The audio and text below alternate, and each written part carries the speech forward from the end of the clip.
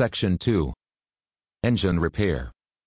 Chapter 12 Motive Power Types, Spark Ignition, C. Engines.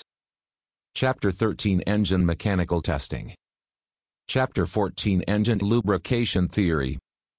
Chapter 15 Lubrication System Service.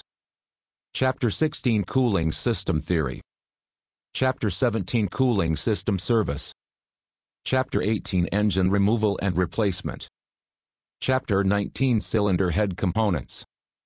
Chapter 20 Engine Block Components. Chapter 21 Engine Machining. Chapter 22 Engine Assembly.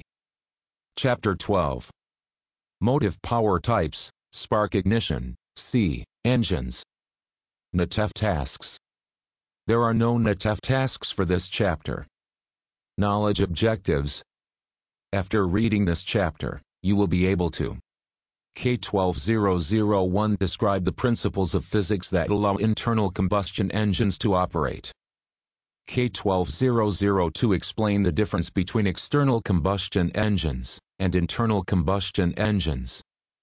K12003 explain the relationships among pressure, temperature, and volume. K12004 describe force, work, and power, and how they are measured. K12005 describe the operation of the four-stroke engine. K12006 explain the 5 events common to all internal combustion engines. K12007 explain bore, stroke, displacement, and compression ratio. K12008 describe how the Atkinson and Miller cycle engines differ from conventional four-stroke engines. K12009 identify and describe the purpose of four-stroke engine components. K12010 describe the major components in a short block assembly. K12011 describe the functions and components of the cylinder head. K12012 describe the difference between a cam-in-block engine and an overhead cam, OHC, engine. K12013 describe the valve train, its components, and their function. K12014 describe intake and exhaust manifold. K12015 describe the operation of two-stroke engines. K12016 explain the differences between two- and four-stroke engines. K12017 describe the operation of the rotary engine.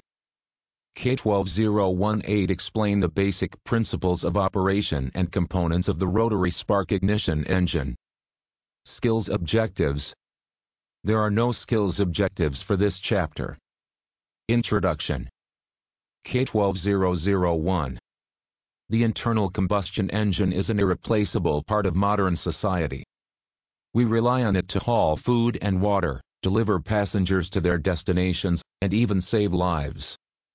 Over time, the internal combustion engine has seen many changes. However, the basics have remained similar. Figure 12-1.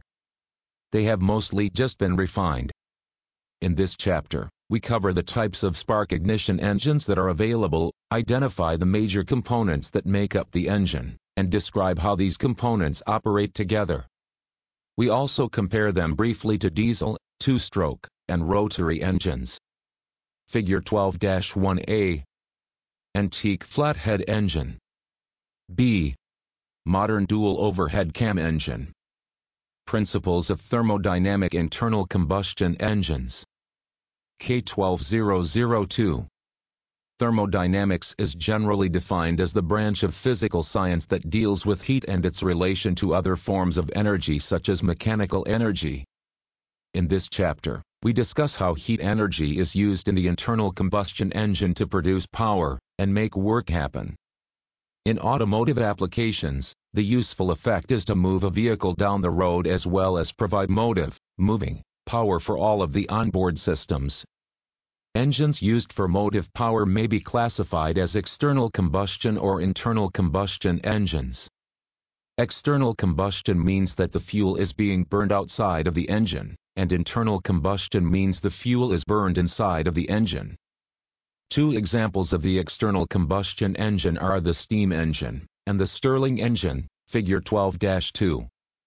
Whether an engine operates on internal combustion or external combustion, they both are called heat engines because they run off heat energy, which is why a basic understanding of thermodynamics is critical to understand how they operate. At one time, external combustion engines, such as steam engines, were used to power almost all equipment. Steam engines are the best example of external engines powering equipment such as farm tractors, railroad trains, automobiles, boats, and ships, and more. Even a steam-powered airplane was produced, although it never became popular. In a steam engine, steam is created in an external boiler, external combustion, and used to push a piston back and forth in a cylinder. Most steam engines applied steam alternately to each side of the piston, so the piston was powered in both directions. One problem with steam engines is that they take a relatively long time to generate steam pressure, so you could not just hop in a steam-powered car and take off. The boilers also presented an explosion hazard if they generated too much pressure or if the boiler weakened due to rust. You are the automotive technician. You are working in the back shop when a salesman from the new car sales department asks if you can answer some questions for a customer.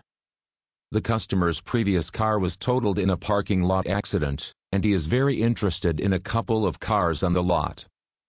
He has some technical questions that need to be answered, and the service manager selected you to answer the questions. You greet the customer, and he asks you the following questions. I see a nice diesel pickup truck that I could use on the farm. How does a compression ignition engine operate differently from a spark ignition engine? My son would like me to buy that RX-8. How does a rotary engine operate differently from a piston engine? As I am looking at specifications on the vehicles, what is the difference between horsepower and torque? What is meant by overhead cam? What is an interference engine? Figure 12-2 External combustion engines. A. Steam engine. B. Stirling engine. The Stirling engine is also an external combustion engine. This engine uses two cylinders with a passageway that connects both cylinders. One cylinder houses the power piston, and the other, the displacer piston. The power cylinder is heated, and the air expands, pushing the piston down. The hot air is then pushed into the displacer cylinder, where it is cooled. Air moves back and forth between the cylinders to expand and cool, which drives the engine. It holds promise as an alternative source of power but has not become popular for transportation because its output cannot be easily varied. Solar-powered Stirling engines are gaining popularity as home power sources because they operate on free solar energy, which also means there are no byproducts of combustion to worry about. Stirling engines can run almost silently and therefore can be used near people without disturbing them. The internal combustion engine has almost completely replaced the external combustion engine, and has been around for well over a century. It is still the favored mode of power for the transportation industry, whether for on-road applications, cars, trucks, buses, etc., or for non-road applications, tractors, trains, ships, etc. This chapter focuses on spark ignition internal combustion engines, as they are the most widely used engines in modern automobiles.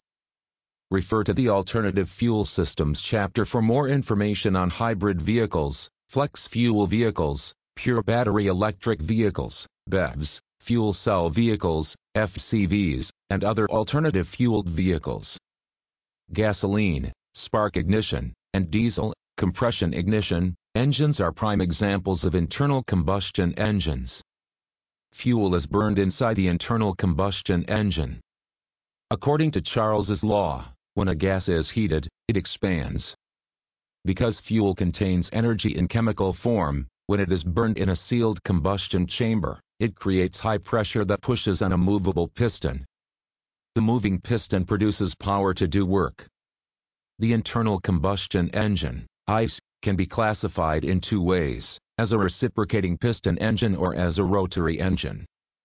Piston engines use a crankshaft to convert the reciprocating movement of the pistons in their cylinder bores into rotary motion at the crankshaft. The rotary engine uses a rotating motion rather than reciprocating motion. Both the piston and the rotary engine are described in greater detail later in this chapter. Piston engines are either spark ignition, C, engines or compression ignition, CI, engines. In C engines, liquid fuels such as gasoline, ethanol, methanol, or butanol are compressed and ignited by an electrical spark, which jumps across the air gap of a spark plug in the combustion chamber. Timing of combustion is totally reliant on when the spark jumps across the electrodes of the spark plug, figure 12-3. In diesel engines, air in the sealed combustion chamber is compressed so tightly that it becomes hot enough to ignite the fuel as soon as it is injected into the combustion chamber.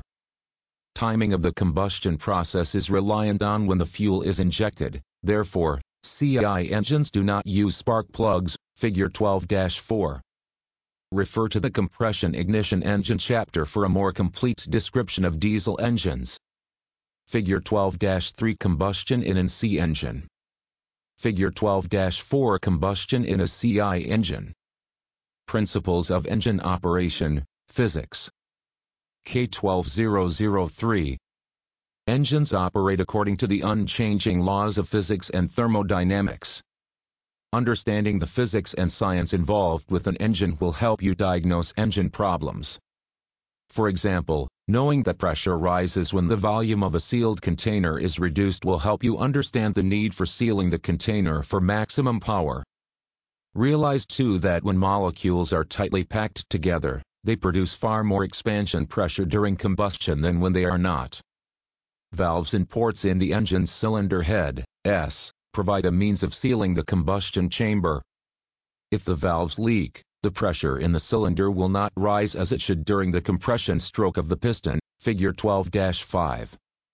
If there is too little pressure squeezing the air-fuel mixture together in the cylinder, the mixture will not get packed tightly enough, and less engine power will be developed when it is ignited.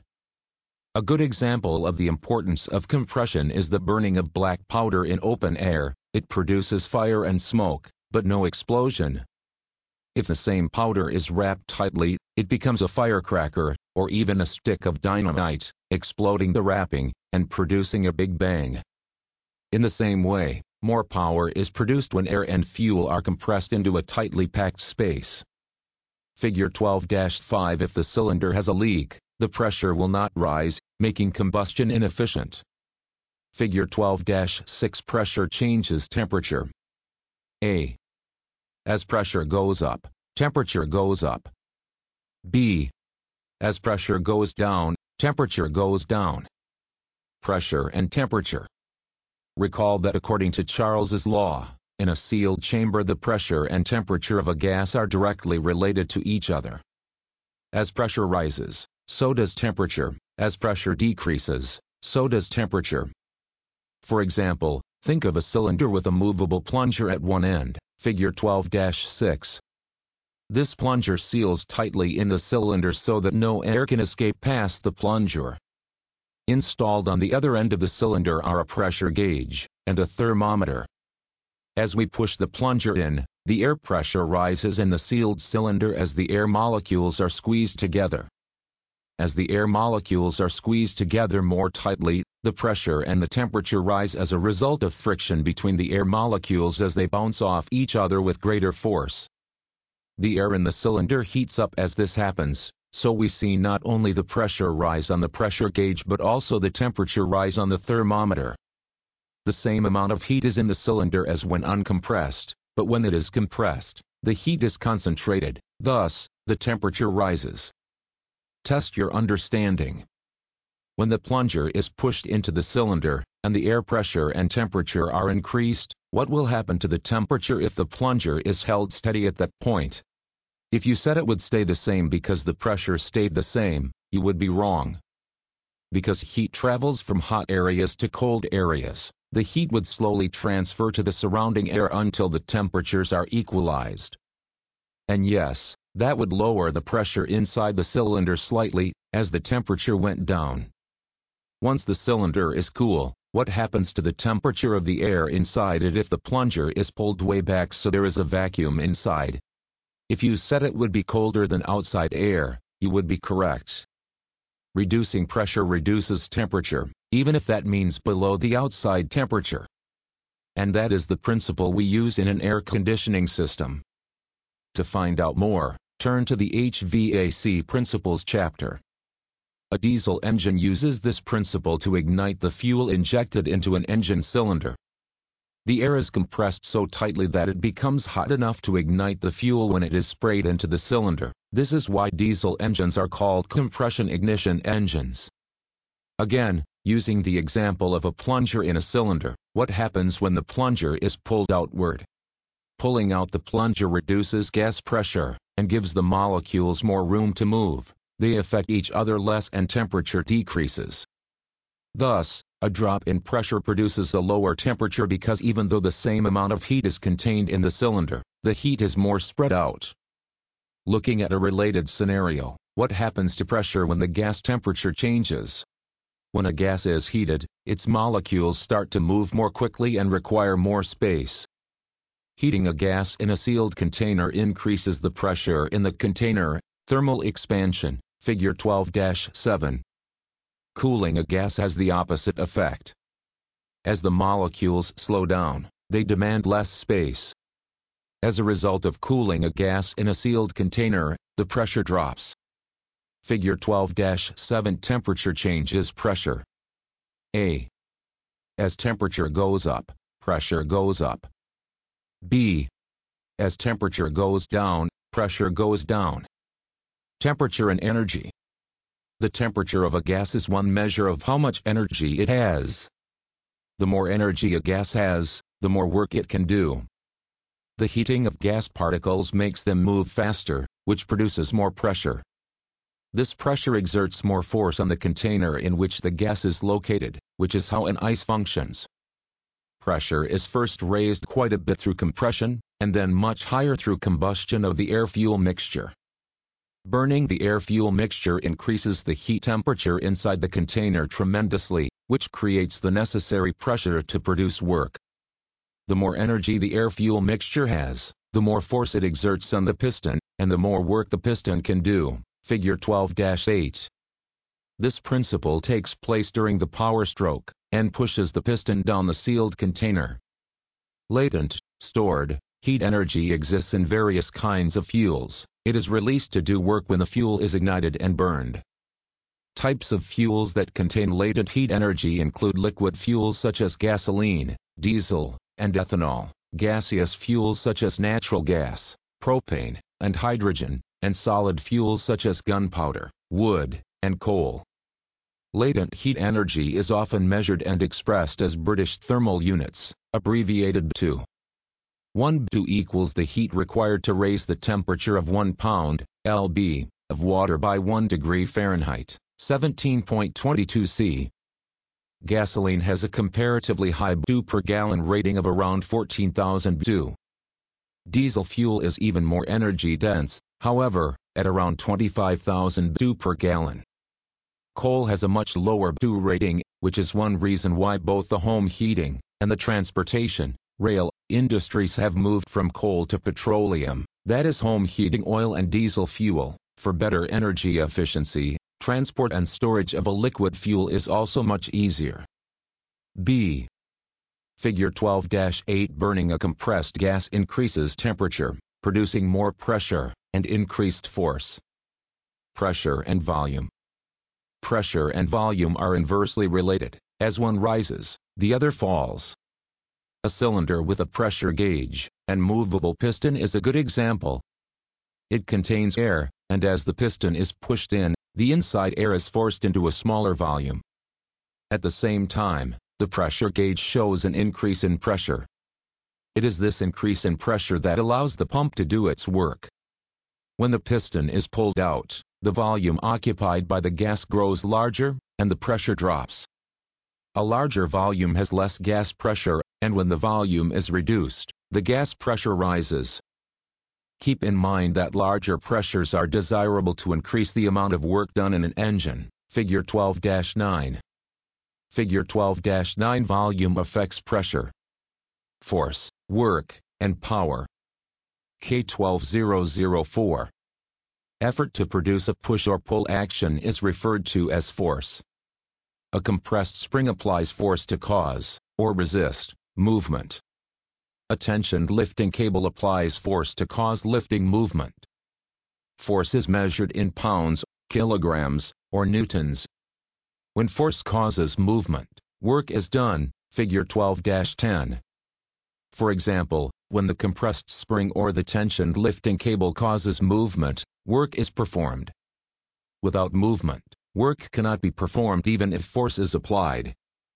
Work is equal to distance moved times force applied. If the lifting cable of a hoist lifts a 250 pounds engine 4 feet in the air, the amount of work done is equal to 4 feet times 250 pounds, or 1,000 foot-pounds of work.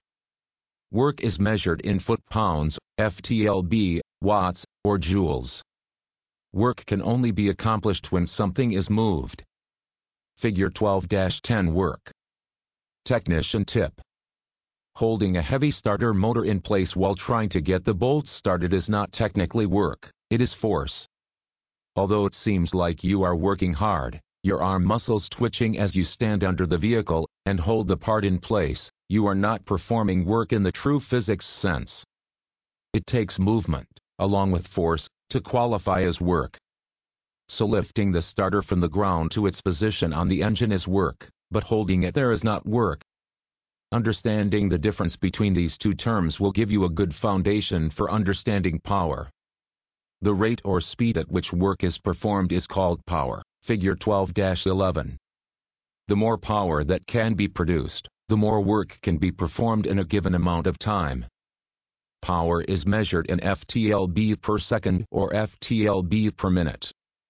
If an electric motor can lift a 600 pounds weight 20 feet in 10 seconds, power used would be equal to 20 feet times 600 lb divided by 10 seconds equals 1,200 feet lb per second. 1 horsepower equals 550 feet lb per second, or 33,000 feet lb per minute.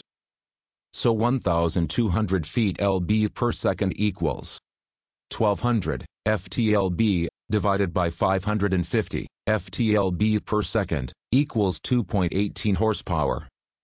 The watt or kilowatt, 1,000 watts, is the metric unit of measurement for power, where 746 watts equals 1 horsepower. So the electric motor in the example would be developing 2.18 horsepower times 746 watts equals 1,627 watts, or 1.627 kilowatts of power. Figure 12-11 Formula for power. Power and torque. Torque is described as a twisting force. Because torque is a force, movement does not have to occur to have torque. Torque is applied before or during movement. When a twist cap on a water bottle is removed, maximum torque is applied just before the cap starts to turn. When the same cap is tightened, maximum torque is applied once the cap starts to get tight. The concept of twisting force should always come to mind when the term torque is used. When a piston is pushed down a cylinder during the power stroke, it applies force to a connecting rod linking the piston and crankshaft, causing the crankshaft to rotate. The rotational force applied to the crankshaft is called torque. The crankshaft then applies that twisting force to other components such as the transmission and front pulley. The unit of measurement for torque in the imperial system is FTLB, in the metric system it is Newton meters. If a force of 100 pounds is applied to the end of an 1-foot-long wrench, lever, attached to a bolt, the resulting torque applied to the wrench will be 100 feet lb. If no movement occurred, torque was still applied as a force, but no work was performed. Work only occurs when movement happens. So applying torque, twisting force, to something while it is turning means that work is being performed. Power means that work is being done at a certain rate, which involves time. So power is the amount of work performed in a certain amount of time. The measurement of engine power is calculated from the amount of torque at the crankshaft, and the speed at which it is turning in RPM. The formula for engine horsepower is horsepower equals RPM times FTLB divided by 5,252. For example, if an engine creates 500 feet lb of torque at 4,000 revolutions per minute, then the amount of horsepower is 500 times 4,000 divided by 5,252, or 380 horsepower at 4,000 revolutions per minute. Because horsepower would change with RPM, it is necessary to express not only the power value but also the engine speed, in RPM, at which it occurs. Technician tip. Power can also be expressed in kilowatts. A kilowatt, 1,000 watts, is equivalent to 1,000 newtons per meter per second. The formula for computing an engine's horsepower might seem confusing, as we said earlier that 1 horsepower equals 33,000 feet lb per minute, yet we divide the product of torque times RPM by 5,252. Why do we use 5,252 instead of 33,000? The reason is a bit complicated, having to do with the definition of FTLB. When relating to work, FTLB means force times distance moved. That definition works well in a lifting situation, but not so well in a twisting, torque, situation. In a torque situation, FTLB means a twisting force applied to a shaft, that is, applied force times lever distance of the applied force. Thus, it is possible for torque to result in no movement, only an applied force. And we label that force in FTLB even though for work or power to happen, movement must take place. To calculate the twisting power of a shaft, we need a way to add distance moved and time to the equation so that power can be represented. We can't just say that 33,000 feet lb equals 1 horsepower when talking about torque. That is why RPM is included in the formula. Because RPM refers to a certain number of revolutions per minute, it includes both time and distance. But how much distance is 1 revolutions per minute? The answer relates to radians. A radian describes how many radius distances there are in the circumference of a circle, figure 12-12. Because there are 3.14 diameters in the circumference of a circle, there are twice as many, or 6.28, radius distances, radians, in the circumference of any circle. The larger the circle, the longer the radians, but still only 6.28 of them fit within the total circumference. And that is where we get our distance. Because torque relates to an equivalent amount of force a certain distance from the rotational center, radius, and there are 6.28 radians in the circumference of a circle, every revolution equals a distance of 6.28 radians. Figure 12-12 radians in the circumference of a circle. To convert torque FTLB to work FTLB, there has to be movement. We can either multiply the RPM by 6.28 and use the 33,000 FTLB per horsepower factor, or divide the 33,000 feet lb by 6.28, distance around a circle in radians, and come up with a new factor, which is 5,252, that we can use with the original torque times RPM numbers for calculating engine horsepower. To keep the numbers more manageable, most people go with the 5,252 factor. Thus, if we multiply the FTLB of torque times RPM and divide that number by 5,252, we will have calculated the engine's horsepower at that particular RPM. Torque versus horsepower. As torque is a twisting or turning force, horsepower is the rate, in time and distance, at which that force, torque, is produced. Torque alone does not mean work has been accomplished. It takes movement and time to accomplish a given amount of work in a given amount of time, horsepower. At the same time, for an engine to produce torque, it has to be running. So the rotation of the crankshaft, torque times distance, in a running engine means that work and power are occurring because torque times RPM gives us power, figure 12-13. Also, an engine puts out varying amounts of torque and power as it is operating. Thus, if it is producing torque, it is producing power. Factors that affect an engine's torque output include engine volumetric efficiency, the rate of air intake and exhaust, at various crankshaft speeds, and internal component friction, parasitic losses. In a naturally aspirated engine, non-pressurized intake system, torque peaks at the RPM where the engine's cylinders fill the most with air. Torque starts to drop as engine speed increases past peak torque RPM. Actually, in a naturally aspirated, naturally breathing, non-pressurized engine, air almost never completely fills the combustion chamber while the engine is running, because of the resistance of air flowing through the intake system. Peak engine torque RPM occurs at the peak volumetric efficiency, somewhere around 85% in an unmodified engine. Peak torque usually occurs at some low to mid RPM engine speed, depending on bore and stroke of the engine as well as intake and exhaust port size and valve timing. Because engine RPM tends to rise faster than torque falls off, above peak volumetric efficiency, an engine's maximum horsepower occurs at a higher RPM than the peak torque RPM. At some point in the RPM range, the torque on the crankshaft drops so low that the crankshaft can no longer do additional work, and the horsepower actually starts to decrease.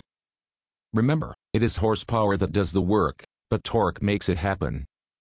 Engine torque, and therefore horsepower, increases can be achieved through any engine modifications that improve volumetric efficiency, figure 12 to 14. In fact, a turbocharger or supercharger increases an engine's volumetric efficiency well above 100%. For example, a 1.6-liter Volkswagen diesel engine when turbocharged to its rated 11 pounds of boost would be theoretically equivalent, in terms of horsepower, to a naturally aspirated 2.8-liter engine. Figure 12 to 13. An automotive chassis dynamometer measures power output of the engine at the wheels of the vehicle. Figure 12 to 14. The relationship between torque and horsepower. Applied science. S97. Torque. The technician can demonstrate an understanding of how torque relates to force and angular acceleration. Newton's second law of motion states that the change in speed of an object over a given time is proportional to the force exerted on it. We know that a train is much slower to accelerate than a car, and once it is moving, the train is far more difficult to stop. This is the basis for our understanding of the concept of torque relating to force and angular acceleration. Physics can tell us a lot about how engines react to forces. Consider a flywheel attached to the crankshaft of an engine, which is an example of rotational motion. The torque necessary for the assembly to rotate is the product of force multiplied times distance. In physics, torque can be thought of as a rotational force that causes a change in rotary motion. The term twisting force is used by most automotive technicians. To determine angular acceleration, which is measured in radians per second squared, we need to know several other items of information. We would need to know the initial and final angular velocities and time. Angular velocity describes the speed of rotation of an object that is following a specific axis. Angular acceleration is the rate of change of angular velocity with time, and is measured in radians per second squared. The angular acceleration is caused by the torque, which produces the force to make it happen. This process is proportional, as stated in Newton's second law of motion. Applied science. S50. Work. The technician can explain the relationship between torque and horsepower. Two technicians are discussing the relationship between torque and horsepower during their break time at work. Al believes that torque is the turning force at the engine's crankshaft. Bob says that horsepower is the rate at which force is produced. Both technicians are correct as they discuss the unique relationship of torque and horsepower. One cannot exist without the other. When we compare a race car to a bulldozer, we can see two different applications of torque and horsepower.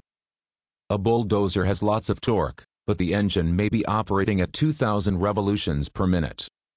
A race car may be operating at 8,000 revolutions per minute with a lower amount of torque. Low-speed torque is needed in some situations, and high RPM horsepower is needed in others. Additional information on the relationship between torque and horsepower is described in this chapter. Engine load factor. Load factor or power range is typically used in regard to diesel engines, and describes how long an engine can produce its maximum power output. An engine that is quite powerful may not be designed to produce its maximum power over long periods. A gasoline engine in a car may give good acceleration in short bursts, but it can overheat and/or fail if operated at maximum speed and power for too long. In contrast, due to its robust construction, a heavy-duty diesel engine in a large truck is designed to operate near or at its maximum speed and load for long periods without damage. One way to describe the load factor of an engine is to give its power as an average over a certain period. This is stated as a percentage, and is called load factor, figure 12 to 15. An engine required to operate at maximum power over 10 hours is said to have a load factor of 100%. Using that as a standard, most car engines usually only operate at about 20% to 30% during a typical daily drive. The engine is never run at 100% load for an extended time. In fact, it may never reach 100% even for a short time. Figure 12 to 15 example of a load factor for an engine. 4-stroke spark ignition engines. K12005. The C engine used in today's vehicles operates on the 4-stroke cycle principle. It takes 4 strokes of the piston to complete one cycle. This complete cycle is called the Otto cycle, and is named after German engineer Nikolaus Otto. When the piston in a cylinder is at the position farthest away from the crankshaft, it is said to be at top dead center, TDC. When the piston in the cylinder is at a position closest to the crankshaft, it is said to be at bottom dead center, BDC. When the piston moves from TDC to BDC or from BDC to TDC, one stroke has occurred, figure 12 to 16. 2 or more strokes are called reciprocating motion, meaning an up and down or back and forth motion within the cylinder. Piston engines are therefore referred to as reciprocating engines. Piston engines can be simple, single piston engines such as those on lawn mowers, or they can be much more complicated, multi-piston engines, such as those in automobiles, trucks, and heavy equipment. Multi-cylinder engines come in various cylinder arrangements, figure 12 to 17. Inline engines with pistons one behind another. Flat engines with horizontally opposed cylinders, called boxer engines. V-type engines with the pistons forming a V configuration. VR or W-type engines, a modified version of the V-type engine, with cylinders in a narrower angle to one another and housed in the same cylinder bank. Figure 12 to 16 piston movement from TDC to BDC or from BDC to TDC is one stroke. Basic 4-stroke operation. K12006. In a single 4-stroke cycle, only one stroke out of 4 delivers new energy to turn the crankshaft.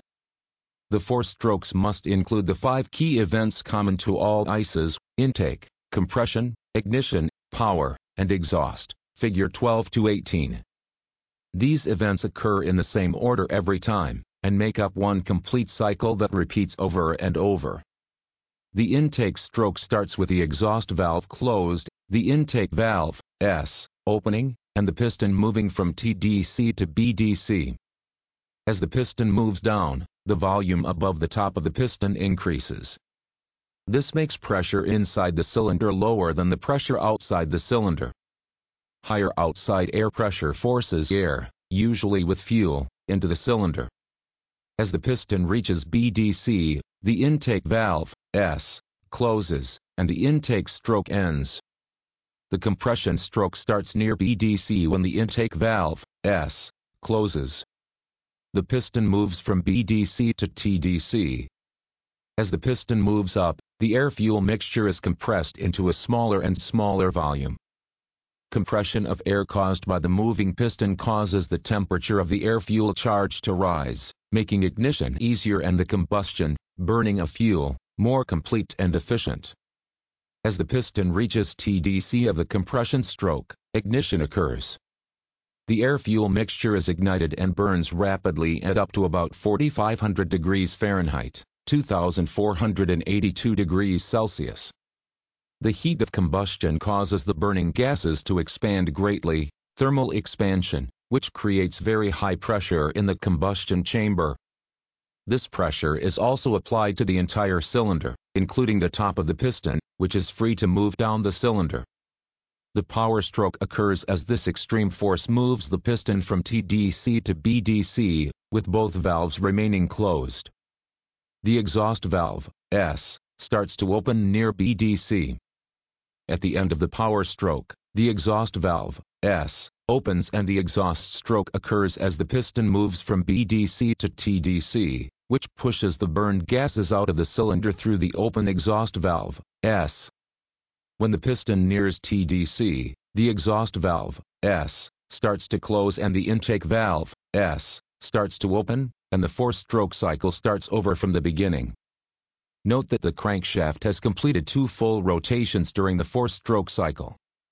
Thus, 4 complete strokes make 1 complete cycle. Figure 12 to 17a. Inline. B. Flat. C. V-type. D. VR and W types. Figure 12 to 18 the basic four-stroke cycle. Applied science. As 99. Rotational. The technician can explain how rotational motion can be converted to linear motion, and why balance is important in rotating systems. When working in an automotive repair facility, it is important that the technician understand basic engine operation. The text has explained much regarding each component of the engine block assembly and cylinder head. The technician should know that reciprocating motion is an up and down motion such as the pistons in a cylinder. The crankshaft converts this linear motion into rotational motion. It is also important to know that the camshaft lobe converts rotary motion into linear motion. As described in the text, the lobe is the raised portion on a camshaft used to lift the lifter and open the valve. Opening the valve requires linear motion on overhead cam engines as well as cam-in-block engines. The text describes a cam as an egg-shaped piece, lobe, mounted on the camshaft. The egg shape of the cam lobe is designed to lift the valve open, hold it open, and let it close.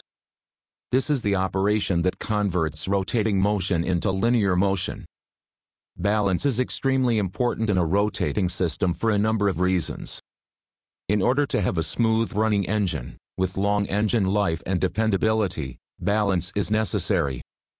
On the crankshaft, we have a vibration damper or harmonic balancer, as described in the text. This important component is carefully engineered to meet the needs of a specific engine regarding proper balance. Engine measurement, size. K12007. ICEs are designated by the amount of space, volume, their pistons displace as they move from TDC to BDC, which is called engine displacement. So, a 5.4-liter V8 engine has 8 cylinders that displace a total volume of 5.4 liters. Displacement can be listed in cubic centimeters, liters, or cubic inches. To find an engine's displacement, you need to know the bore, stroke, and number of cylinders for a particular engine. The cylinder bore is the diameter of the engine cylinder.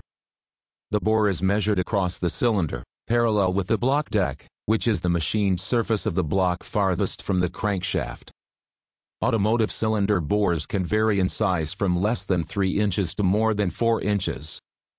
The distance the piston travels from TDC to BDC, or from BDC to TDC, is called the piston stroke.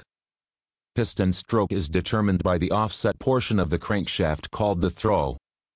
The crankshaft is described in greater detail later in this chapter. Piston stroke also varies from less than 3 inches to more than 4 inches.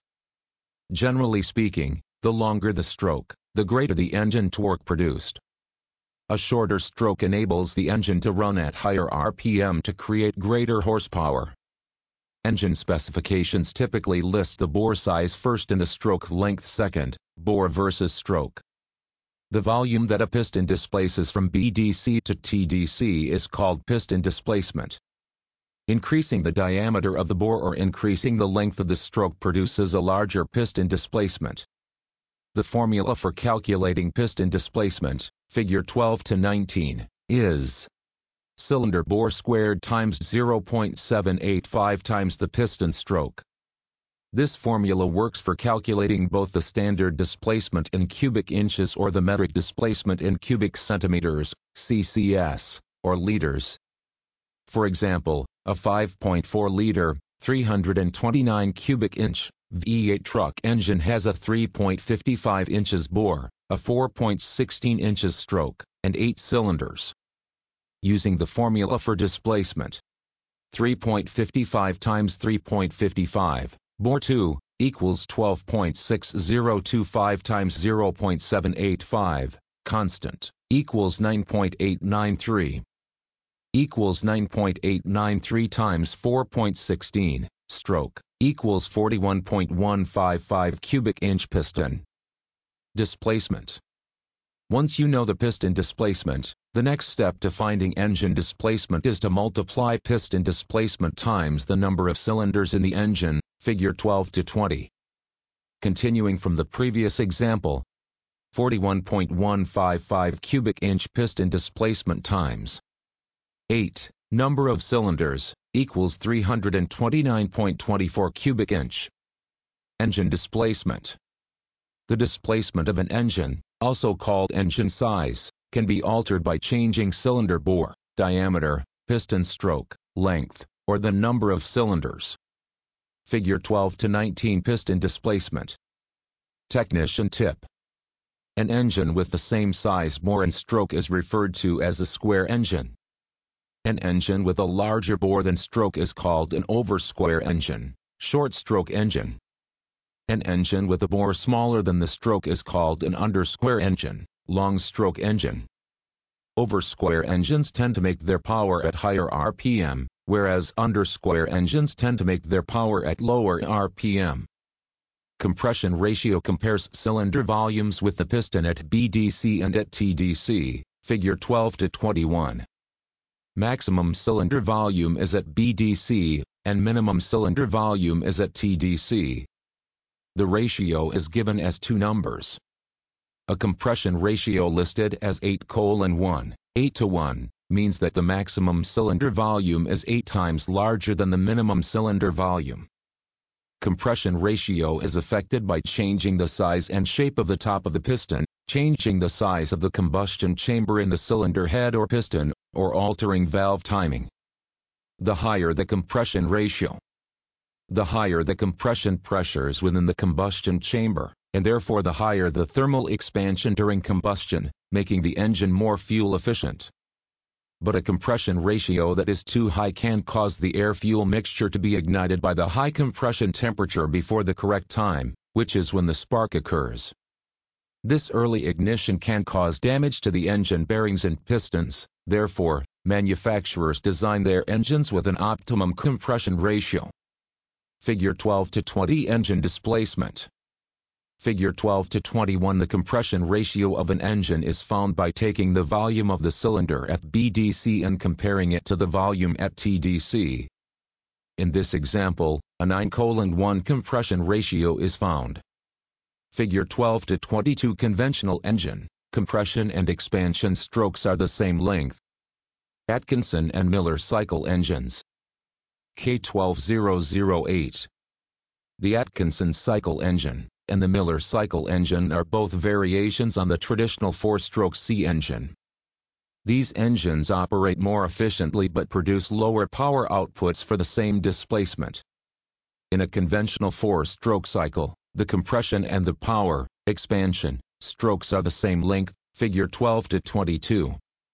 Increasing engine efficiency by increasing the stroke, and raising the expansion ratio also raises the compression ratio. There is a limit to how high the compression ratio can be because raising it too much results in high enough temperatures to ignite the air-fuel mixture prematurely, causing engine-damaging detonation. The Miller and the Atkinson cycles overcome this by using valve timing variations to make the effective compression stroke shorter than the expansion stroke, figure 12 to 23. The effective compression stroke is shortened by delaying the closing of the intake valve at the beginning of the compression stroke. This shortens the distance that the piston has to compress the air-fuel mixture. The combustion chamber is slightly smaller so that the engine will still have a normal compression ratio. Thus, the compression pressure and ignition is still typically the same as that of a conventional four-stroke engine. The effective expansion stroke is lengthened by delaying the opening of the exhaust valve until closer to BDC, so the pressure created by the expansion of the burning gases can act on the piston longer, applying pressure to the crankshaft for a longer time, and increasing efficiency. Figure 12 to 23 Miller cycle and Atkinson cycle engines. Compression and expansion strokes are different effective lengths due to delayed intake valve closing. Because some of the intake gases are pushed back from the cylinder into the intake manifold, Miller and Atkinson engines use a larger throttle opening for a given amount of power. This design results in lower manifold vacuum, which reduces pumping losses, parasitic drag, and increases fuel efficiency. The Miller cycle engine adds an engine-driven supercharger to increase volumetric efficiency and boost power output when required. When the engine is operating at low load and speed, the supercharger is not needed. A clutch disengages the drive so there is no unnecessary drag on the engine. When extra power is required, the clutch is engaged, and the supercharger boosts the amount of air drawn into the engine, supercharging the cylinders. The Atkinson cycle engine is efficient within a specific operating range, the so-called engine sweet spot of peak torque RPM, typically between 2,000 and 4,500 revolutions per minute, but its overall power output and torque are lower than the conventional ICE of the same displacement. This type of engine is less useful as the primary power source, but it is ideal in applications such as a series parallel hybrid vehicle, where it can work in tandem with a battery-driven electric motor. This engine, combined with an electric motor, provides more torque than it can produce by itself. It is also well suited to be used to charge a high-voltage battery, as it can do that within the most efficient engine RPM range. Also, the lower maximum operating RPM allows engine components to be of lighter construction and weight as compared to a conventional ICE. Lighter and smaller components reduce friction and increase engine efficiency. In addition, the crankshaft is mounted slightly off-center from the cylinder bores, figure 12 to 24. This position reduces the thrust load on the piston and cylinder wall, thereby reducing power loss due to friction. Figure 12 to 24 crankshaft offset from cylinder bore reduces the thrust load on the piston during the power stroke. Components of the spark ignition engine. K12009. The C engine is the most widely used engine to power passenger vehicles in the United States, whereas CI engines are more common in much of the rest of the world. But both types of engines share similar components. C engines have evolved over their 125-year life, but the fundamental principles are still the same. An air-fuel mixture is compressed in the cylinder to increase its energy, it is ignited by a high-voltage spark, and the mixture burns rapidly, causing the thermal expansion needed to push the piston down, and the exhaust gases are pushed out of the cylinder. Modern materials, machining processes, and lubricants have made these engines longer lasting, more powerful, and more environmentally friendly than ever.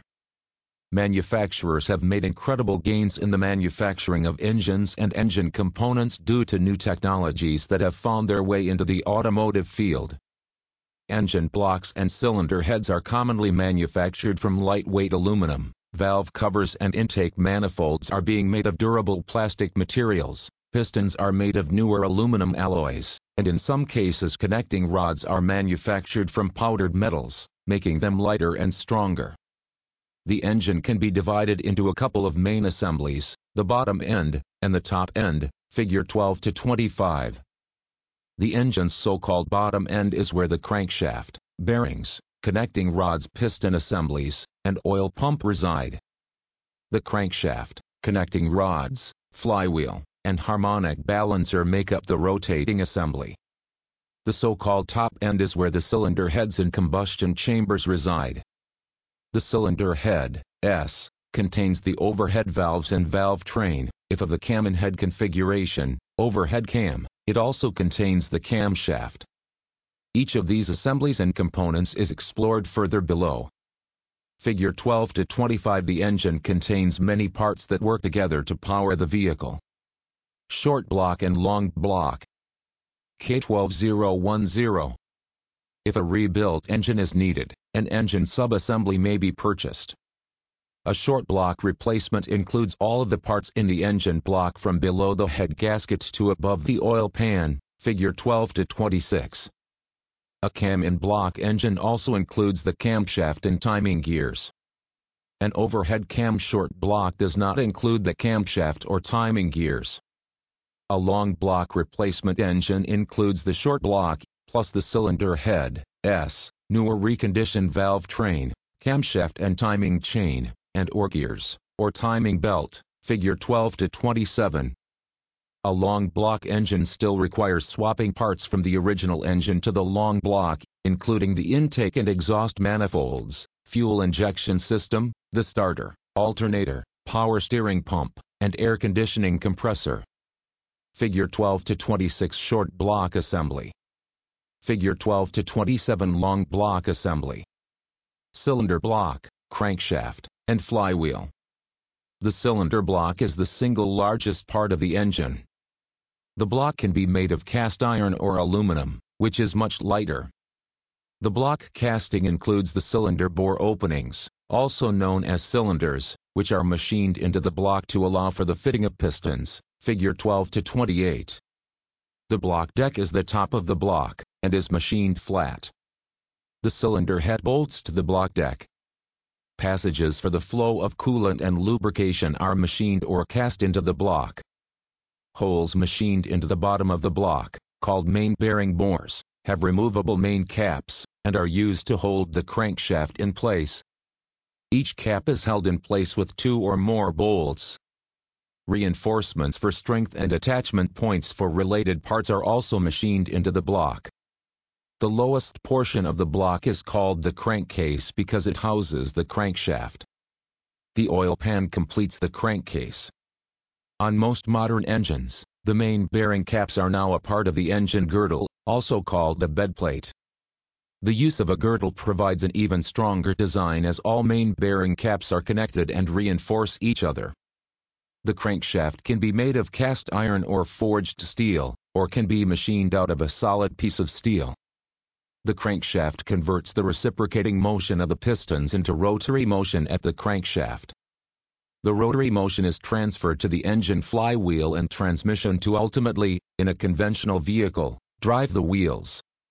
The crankshaft has main bearing journals and connecting rod journals machined and polished into it.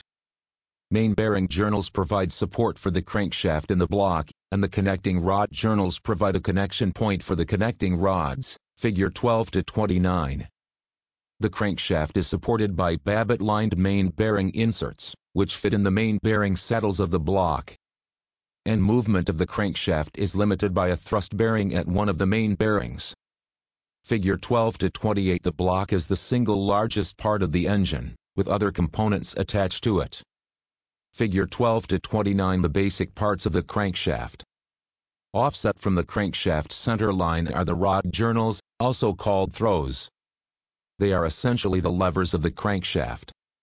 The longer the throw of the crankshaft, the longer the stroke of the piston, and the more torque that the engine can produce. The rod journals are also machined and polished. As the crankshaft turns, the rod journals' big ends circle around the center line of the crankshaft. To prevent vibration, counterweights are formed on the crankshaft. The counterweights balance the weight of the piston assembly, connecting rods, and rod journals. At the front of the crankshaft is a snout that provides a mount for a vibration damper, harmonic balancer, and drive gears, sprockets, or pulleys. The back of the crankshaft has a flange where the flywheel is connected by bolts or studs. The flywheel is a weighted assembly that stores kinetic energy from each power stroke, and helps keep the crankshaft turning through non-power strokes. Vehicles with manual transmissions have a clutch assembly attached to the flywheel. Vehicles with automatic transmissions use a flex plate and torque converter assembly. The effect on the crankshaft is the same with either assembly, that of storing energy and keeping the crankshaft rotating smoothly. Connecting rod and piston. A connecting rod is made of cast iron or steel in most engines, although some race cars and exotic sports cars use aluminum or titanium connecting rods to make the engine rev more quickly and higher, producing more power. The connecting rod connects the piston to the crankshaft and transfers piston movement and combustion pressure to the crankshaft rod journals. The piston end, small end, of the connecting rod follows the reciprocal movement of the piston, pivoting on a piston pin or wrist pin attachment. The wrist pin attaches the piston to the connecting rod, and fits into a one-piece bushing in the small end of the rod. The other end, large end, of the connecting rod attaches to the crankshaft throw or rod journal through the use of a removable rod cap that bolts to the end of the connecting rod body. The connecting rod and cap are machined to allow the fit of the connecting rod bearing. The piston is typically made of lightweight aluminum, and possibly synthetic material, and transfers combustion pressures to the crankshaft through the connecting rod. Pistons change direction multiple times a second, figure 12 to 30. Consider that with an engine idling at 750 revolutions per minute, the piston changes direction 25 times each second. We can imagine that piston movement would be hard to see even at idle, but at a redline, maximum allowed, speed of 6,000 revolutions per minute, can you imagine the stress placed on engine parts as each piston comes to a stop at TDC and at BDC 200 times per second? What's more, a 12,000 RPM redline sports car or motorcycle engine would experience 400 piston reversals per second. Figure 12 to 30. The piston moves 2 strokes during 1 revolution of the crankshaft. The top of the piston, called the piston head, is exposed to extremes of heat and pressure during combustion. Below the piston head are grooves machined into the piston that hold circular piston sealing rings. The piston rings provide a seal between the outside of the piston and the inside of the cylinder wall as the piston moves in its stroke, figure 12 to 31. Usually, a total of 3 rings are used. The upper 2 rings are compression rings, which prevent combustion pressure, called blow-by gas, from leaking past the pistons into the crankcase.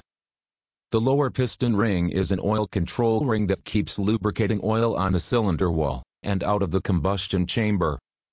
Pistons can come in many styles of crowns, such as dished, domed, or flat top, depending on the compression ratio desired by the engine designer. Manufacturers today are using ceramic coatings on the pistons to provide better lubrication qualities and reduced heat absorption. Figure 12 to 31. Piston and piston rings. Figure 12 to 32. Combustion chambers can be designed in several configurations, wedge combustion chamber shown. The cylinder head. K12011. The cylinder head is constructed of cast iron or aluminum. Most engines are now constructed using an aluminum cylinder head, which reduces the weight of the engine. The cylinder head contains the valves and valve train, valve actuating components, of the engine. The head also includes intake and exhaust ports to which intake and exhaust manifolds are attached. The head forms the top of the cylinder, and is sealed in place with the use of a head gasket. The cylinder head has a combustion chamber either cast or machined into it. Combustion chambers in the cylinder head come in several different designs, such as the wedge or the hemispherical combustion chamber, a variation that is used in most engines now, figure 12 to 32. Engine cam and camshaft. K12012. The ICE uses so-called poppet valves.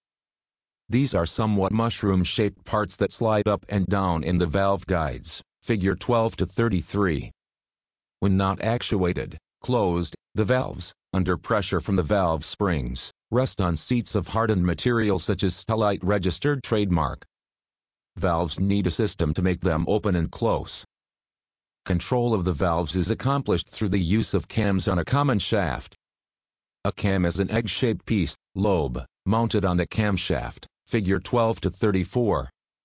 The egg shape of the cam lobe is designed to lift the valve open, hold it open, and let it close. The camshaft is timed to the rotation of the crankshaft to ensure that the valves open at the correct position of the piston. Timing the valve opening to the piston position is critical to ensure proper power output and low emissions operation of the engine. The camshaft is turned by gears, a toothed belt, or a chain that is driven by sprockets. Figure 12 to 33 poppet valves in a cylinder head. Figure 12 to 34 cam lobes on a camshaft. Up until the 1950s, many engines had their valves installed in the engine block. Such engines are called flathead engines. Some manufacturers still place the camshaft in the center of the block, but the valves are installed in the cylinder head. So-called cam-in-block engines use pushrods to transfer the camshaft's lifting motion to the valves by way of rocker arms on top of the cylinder head. Tappets, or lifters, ride on the camshaft lobes to actuate the pushrods, rocker arms, and valves. In most automotive engines today, however, the camshaft is mounted on top of the cylinder head. These engines are called overhead cam, OHC, engines, figure 12 to 35. Intake and exhaust valves may all be actuated by a single camshaft, or there may be two camshafts per head, called dual overhead cam, DOHC, engines. One camshaft may be used to actuate all of the intake valves, and another to actuate all of the exhaust valves. When separate intake and exhaust camshafts are used, there is no need for rocker arms. Most manufacturers use a lifter called a bucket lifter, placed right on top of the valve and valve spring to actuate the valve directly from the camshaft. Camshaft lobes are designed, as described previously, to open the valve, hold it open, and allow it to close. The opening, holding, and closing of the valves are critical to ensure that the engine operates correctly. In designing the cam lobe, engineers seek a proper compromise for the application of the engine. If the engine is designed to operate at a single engine RPM, then the camshaft can be designed to provide optimal power, economy, and emissions. Automotive engines do not operate at a single RPM, however, so a camshaft must be designed to provide the best balance of all speeds. High-performance engines built for racing use camshafts designed for high RPM power but would not work well for use on the street, where engines rarely stay above 3,000 revolutions per minute. Newer engine designs have overcome some of these limitations by using variable valve timing, which is discussed further in the cylinder head chapter. Figure 12 to 35A. Cam-in-block engine. B. Overhead cam, OHC, engine. Valves. K12013. A valve is used to open and close a port in a cylinder head. The intake controls the flow of air and/or fuel into the combustion chamber. The exhaust valve controls the flow of exhaust gases out of the combustion chamber and cylinder. The exposed intake port area usually must be larger than the exhaust port area to make it easier for the piston to pull air into the engine on the intake stroke. Engine vacuum created by the piston on the intake stroke is not as effective at moving air into the engine as the pressure created by the piston on the exhaust stroke is at pushing exhaust gases from the engine. The exposed port area can be increased by making the intake valve larger than the exhaust valve, or the manufacturer can use multiple intake valves. In the case of a 3-valve engine, there would be 2 intake valves and 1 exhaust valve, but the intake valves would be smaller than the exhaust valve in this case. The valve head is disc-shaped, and the top of the valve head faces the combustion chamber. A machined surface on the back of the valve head is the valve face, figure 12 to 36. The valve face seals on a hardened valve seat in the cylinder head. Located between the valve head and the valve face is a flat surface on the outer edge of the valve head, called the valve margin. The margin helps to prevent the valve head from melting under the heat and pressure of combustion. A shaft attached to the valve head is the valve stem. The stem operates in a valve guide in the cylinder head. The valve stem and guide work together to maintain valve alignment as the valve slides open and closed. Grooves are machined into the opposite end of the stem in order to receive locking pieces, sometimes referred to as valve keepers, that retain a valve spring retainer and spring on the valve. Keepers hold the retainer, preventing it from coming loose while under tension from the valve spring, and preventing the parts from coming loose under normal use. Engines may have 2 to 5 valves per cylinder. Figure 12 to 36. The parts of a valve. Mechanical and hydraulic valve train. The valve train is the combination of parts that work together to open and close the valves of the engine. The valve train operates off the camshaft, and the part that rides against the cam lobe is the valve lifter. The lifter transfers motion from the cam lobe to a push rod, or may directly act on the valve and spring, depending on whether the cam is in the engine block or on the cylinder head. The valve lifter works as a mechanical spacer, providing a hardened bearing surface that slides across the cam lobe. If the lifter is a mechanically solid piece, it is said to be a mechanical lifter, and therefore the engine is said to have a mechanical valve train. If the lifter has a hydraulic plunger in its center, it is a hydraulic lifter, and the engine is said to have a hydraulic valve train. The hydraulic plunger allows for the expansion and contraction of components during engine warm-up and cool-down. With a hydraulic valve train, valve adjustment is made by the hydraulic lifter, which takes up any clearance automatically. If a mechanical valve train is used, valve adjustments will be necessary at periodic intervals to ensure proper clearance is maintained as parts in the valve train wear. Roller rockers and lifters. Roller-equipped rocker arms are used on many new engines because they reduce friction and increase engine efficiency. They may also be used to replace the cast or stamped steel rocker arms that have been used for many years as part of a standard valve train. Figure 12 to 37. Figure 12 to 37. This roller rocker with a roller lifter compared to the standard rocker and flat lifter. A typical rocker arm has a fulcrum, a half-round bearing, or a shaft that the rocker moves on as a bearing surface. One end of the rocker touches the top of the valve stem, and the metal slides across the valve as it pushes the valve open and then lets it close. The other end of the rocker arm connects with the push rod. The rocker sliding motion across the valve stem and center pivot results in friction, and friction creates loss of power and wear. To remedy this, needle bearings and a roller may be added to the end of the rocker where it contacts the valve stem, and needle bearings are added to the pivot point where the fulcrum is. This system greatly reduces friction and results in a more powerful and reliable valve train. Rocker arms are designed to increase the amount of lift designed into the cam lobe, because they work off-center as a lever. A typical rocker arm has the center pivot closer to the pushrod end. This design causes the valve end of the rocker arm to move more than the pushrod end. Many rocker arms have a 1.5:1 lift ratio, which means that the valve moves 1.5 times farther than the pushrod. High-performance rockers have even higher ratios, such as a 1.6:1 or 1.7:1. These rockers increase the lift of the valve even more than a standard rocker arm. The other friction loss point in the valve train is at the lifter as it rides upon the cam lobe. To reduce this friction loss, rollers with needle bearings are added to the base of the lifter on some engines. The lifter now rolls on the cam lobe profile rather than sliding on it. This modification further reduces friction in the valve train, resulting in more power delivered to the engine flywheel, and less wasted as heat. The use of rollers and the lifters also allows the use of more aggressive cam lift profiles. Such profiles would rapidly wear an ordinary flat lifter and cam lobe. This difference between cam profiles used with flat tappets versus roller lifters means camshafts and tappets should never be interchanged. Also, the roller lifter must be held in position so that it does not turn in the lifter bore and scrape on and wear the cam lobe. To prevent this, a retainer keeps the lifter from turning sideways.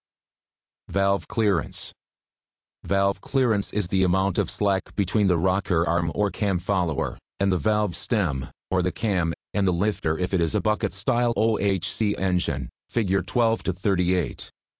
If valve clearance is too large, the valves will tick and make enough noise to irritate the operator and increase wear of the valve train. If valve clearance is too small, the valve can be held open longer than it should be. As the cylinder head and valve train parts heat, they expand, so adequate clearance is needed to allow for this expansion. Insufficient valve clearance could result in burned valves. Some valves are adjustable through the use of adjusting screws, nuts, or metal shims. Other valves are non-adjustable, and the rocker arm simply bolts to the head, or the valve lifter is a preset dimension before it is installed under the camshaft if it is a bucket setup. Bucket lifters contain solid metal discs, shims, of different thicknesses. These shims are used to preset the proper valve clearance during cylinder head assembly or during a major tune-up. Figure 12 to 38 valve adjustments. A. Rocker arm screw and lock nut. B. Rocker arm center bolt. Valve train drives. The valve train is driven by the camshaft, which in turn is driven by a chain or belt, depending on the engine design, driven by the crankshaft, figure 12 to 39. In older engine designs, the camshaft was driven by a gear-to-gear arrangement like that found in small lawn mower engines. The trouble with a gear-to-gear design is that it tends to be a bit noisy compared to a chain or belt, and the camshaft needs to be relatively close to the crankshaft. In any 4-cycle engine design, the camshaft must rotate at half of crankshaft speed. This is accomplished by using a camshaft gear or pulley that has twice the number of teeth as the crankshaft gear. The ratio of the crank to cam gear is 2:1, thus it takes 2 turns of the crankshaft to turn the camshaft 1 turn. The timing chain drive is louder than a belt, but the belt will not last as long as the timing chain, and if exposed to fluids or dirt will wear out even more quickly. The timing chain must have a constant supply of engine oil to lubricate the chain to keep it from wearing out quickly. Timing gears rarely jump time, but if the timing chain or belt breaks, serious engine damage could result, depending on whether it is a freewheeling engine or an interference engine. Figure 12 to 39 cam drives. A. Belt-driven OHC. B. Chain-driven OHC. The freewheeling engine has enough clearance between the pistons and the valves so that in the event the timing belt breaks, any valve that is hanging all the way open will not contact the piston, thus preventing engine damage. Figure 12 to 40. A broken timing belt will be an inconvenience to the customer. The engine dies and will not restart. The good news is that no mechanical engine damage usually occurs. By contrast, the interference engine has no clearance between the piston and valves if the valve were to open fully when the piston is at TDC. This means there is minimal clearance between the valves and pistons during normal operation. When the timing belt breaks, the valves will be tap dancing on the piston crowns, bending the valves, with the valves possibly punching holes in the pistons. A broken timing belt on an interference engine means a huge repair expense, and in some cases the entire engine must be replaced. The manufacturer's service information will normally tell you if the engine is an interference engine. The timing chain camshaft drive used in a cam-in-block engine is very different from that used in the OHC engine. The pushrod engine typically uses a chain behind a timing chain cover located on the front of the engine, figure 12 to 41. This type of timing chain is fairly short because the camshaft is close to the crankshaft. Some pushrod engines use a timing chain tensioner to ensure that the correct timing chain tension is maintained, however, most designs do not use a tensioner. The timing chain tensioner applies pressure against the chain. As the chain wears and gets longer, the tensioner takes up play in the chain. As the timing chain stretches, cam timing may become retarded. Slack of the chain affects the positioning of the cam gear in relation to the crank gear. Retarded cam timing in this case can create undesirable engine performance problems. Figure 12 to 40 freewheeling engine. Figure 12 to 41 cam-in-block timing chain and gears. The OHC engine requires a longer timing chain or belt, and in this design one or more tensioners are required, figure 12 to 42. The timing chain in an OHC engine typically has hard plastic-type guides for the chain to slide on and assist the tensioner, with correct tracking and tension of the timing chain. The OHC timing chain must run in oil to ensure that the chain is lubricated. Without oil, the chain would wear out rapidly. A belt system uses a toothed or cogged belt to turn toothed or cogged pulleys on the camshaft. The belt is a scheduled maintenance replacement item and needs to be replaced at the mileage or time recommended by the manufacturer, for example 60,000 miles, 100,000 kilometers, or 5 years, whichever occurs first. Figure 12 to 42 timing chain, gears, and tensioner system. Intake manifold. K12014. The intake manifold is part of the air intake, induction, system of the engine package. It sits between the throttle body and the cylinder head, On a V-type engine, it usually is located between the cylinder heads. For an inline engine, it bolts to the side of the head. Intake manifolds deliver air with fuel on carbureted or throttle body injected engines, to the cylinder head. Intake manifold designs have seen many changes since the first engines. Once rectangular and boxy in shape, they are now sleek. The materials from which they are made have also changed. Intake manifolds were first manufactured in cast iron, and later in lightweight aluminum. Now, most manufacturers are using even lighter thermoplastic materials for intake manifolds, figure 12 to 43. Lighter engines usually equate to better fuel economy, so manufacturers are always looking for new lighter materials to make their vehicles more fuel efficient. How smooth the inside of the intake manifold is, its inside diameter, and its length all affect how an intake manifold will contribute to engine performance. Some sportier vehicles use variable length tune intake runners, which switch between a shorter or longer path for the air to flow, depending on engine RPM.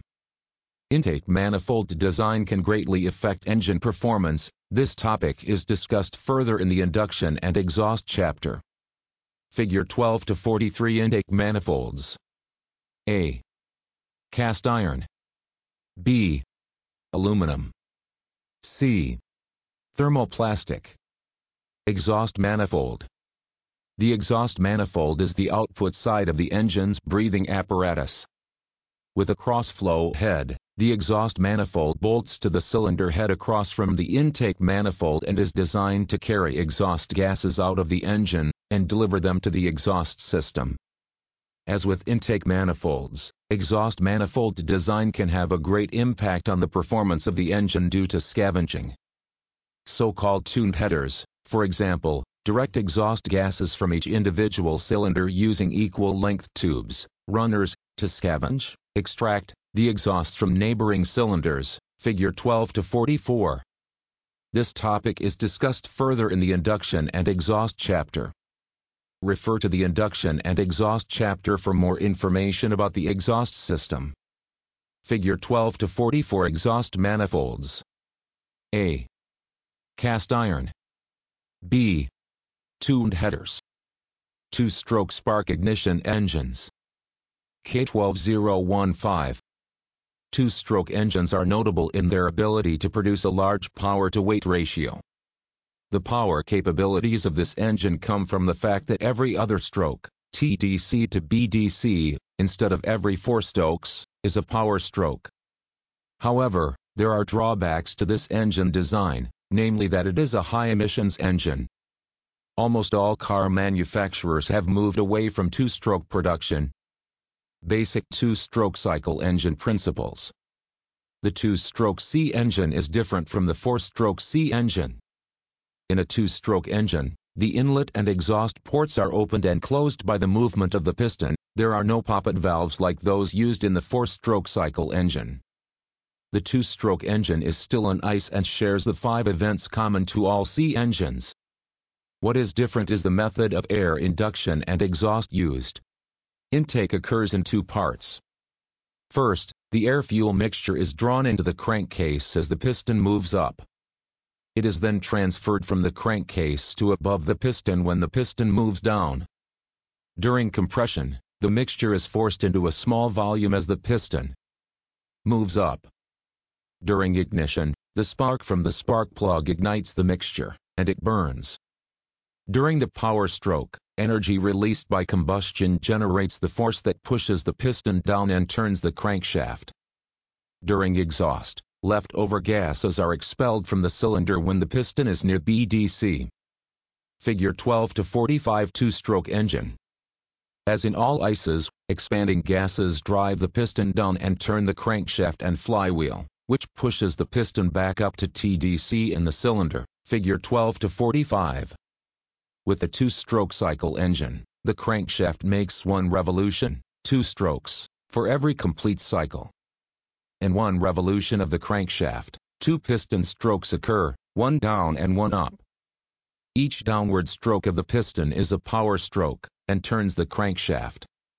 The two-stroke cycle engine differs from the 4-stroke cycle engine because the upward piston movement creates suction in the crankcase to pull the air-fuel mixture into it as the piston moves from BDC to TDC, figure 12 to 46. The air and fuel sit in the crankcase until the piston begins to move down, which then creates a small pressure in the crankcase, referred to as crankcase compression, figure 12 to 47.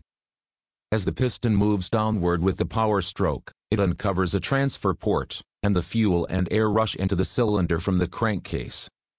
Figure 12 to 46 two-stroke, crankcase intake. Figure 12 to 47 two-stroke, crankcase compression.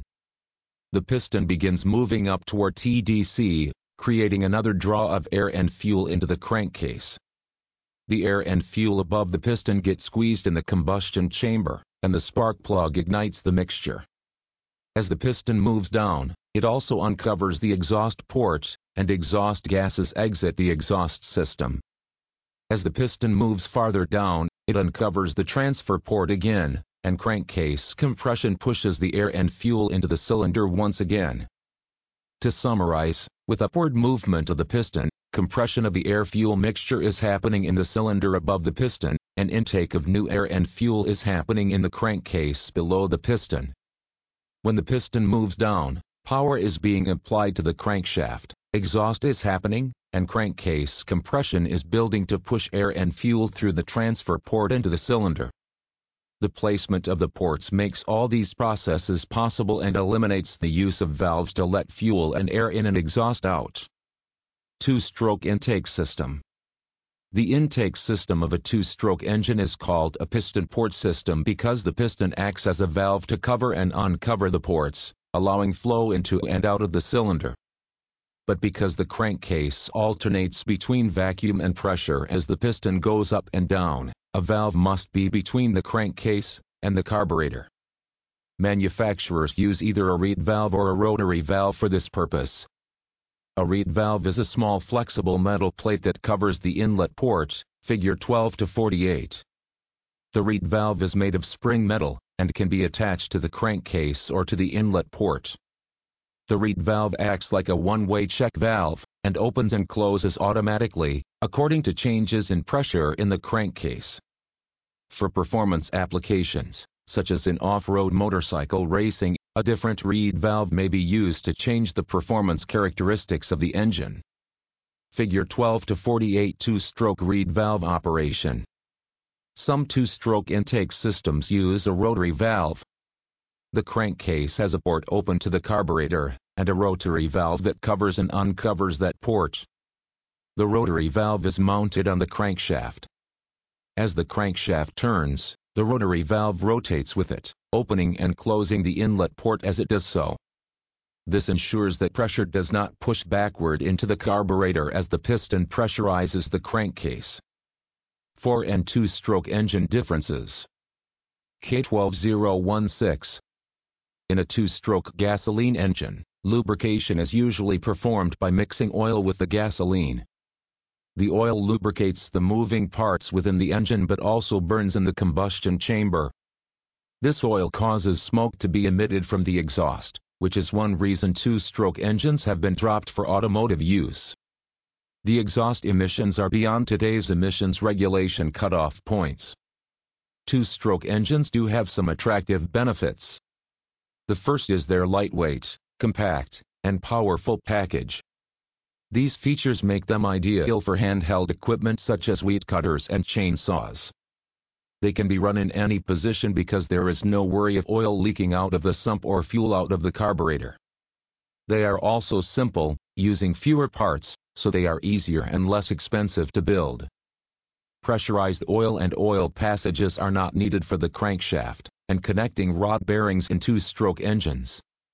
Most two-stroke engines use roller bearings on the crankshaft, which are splash lubricated by the oil mixed in with the gas as it churns in the crankcase.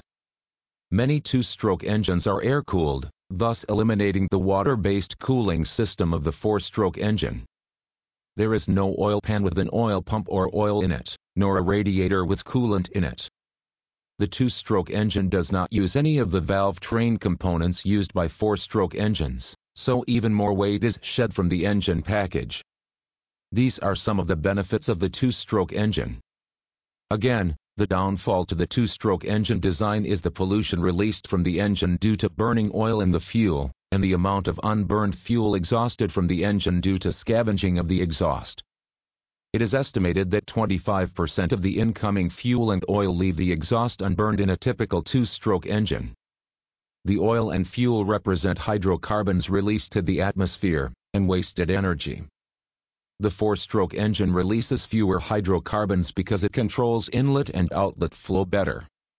The release of less pollution makes the four-stroke engine the choice for most manufacturers trying to meet pollution requirements of the Environmental Protection Agency. Although companies continue to produce two-stroke engines, and have found ways to make them pollute less, much research is still needed to improve this engine design. Rotary combustion spark ignition engine. K12017. As we have seen from the two-stroke engine, the fewer parts that are used, the better the power production, and the smaller the engine can be. The rotary engine fits into the same category of using fewer parts to produce power. The rotary combustion, RC, engine has found its way into automobiles, planes, helicopters, boats, motorcycles, lawn mowers, and other applications. Displacement has varied from tiny air-cooled models to much larger liquid-cooled, multi-rotor units. The rotary engine is also called the Wankel engine because Felix Wankel improved it for automotive use in the 1940s.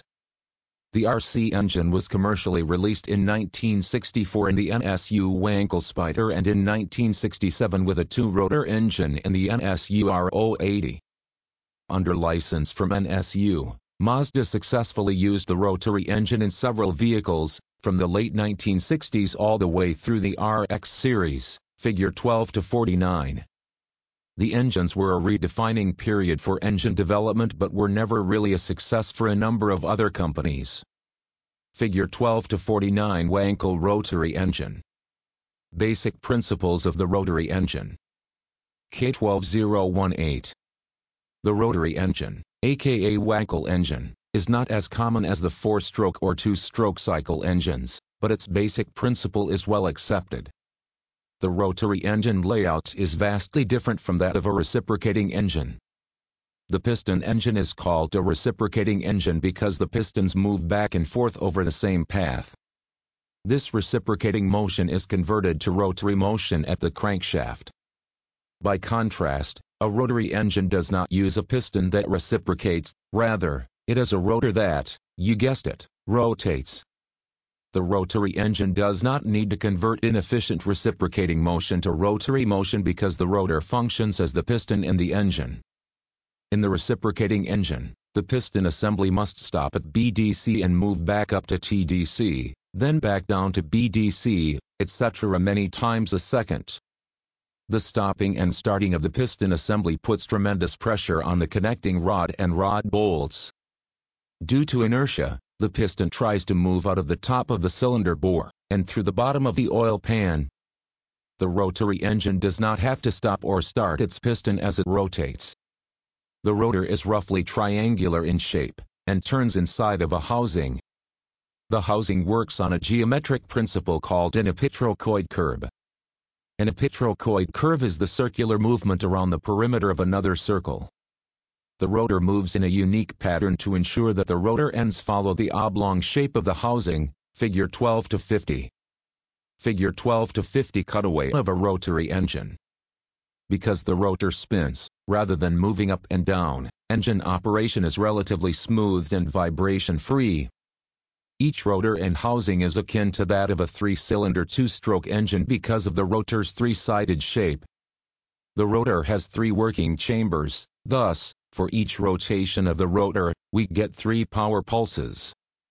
Low-end torque is improved to the point that, though not recommended, a 4-speed transmission rotary vehicle can be driven and accelerated from a standstill in 4th gear without excessive lugging.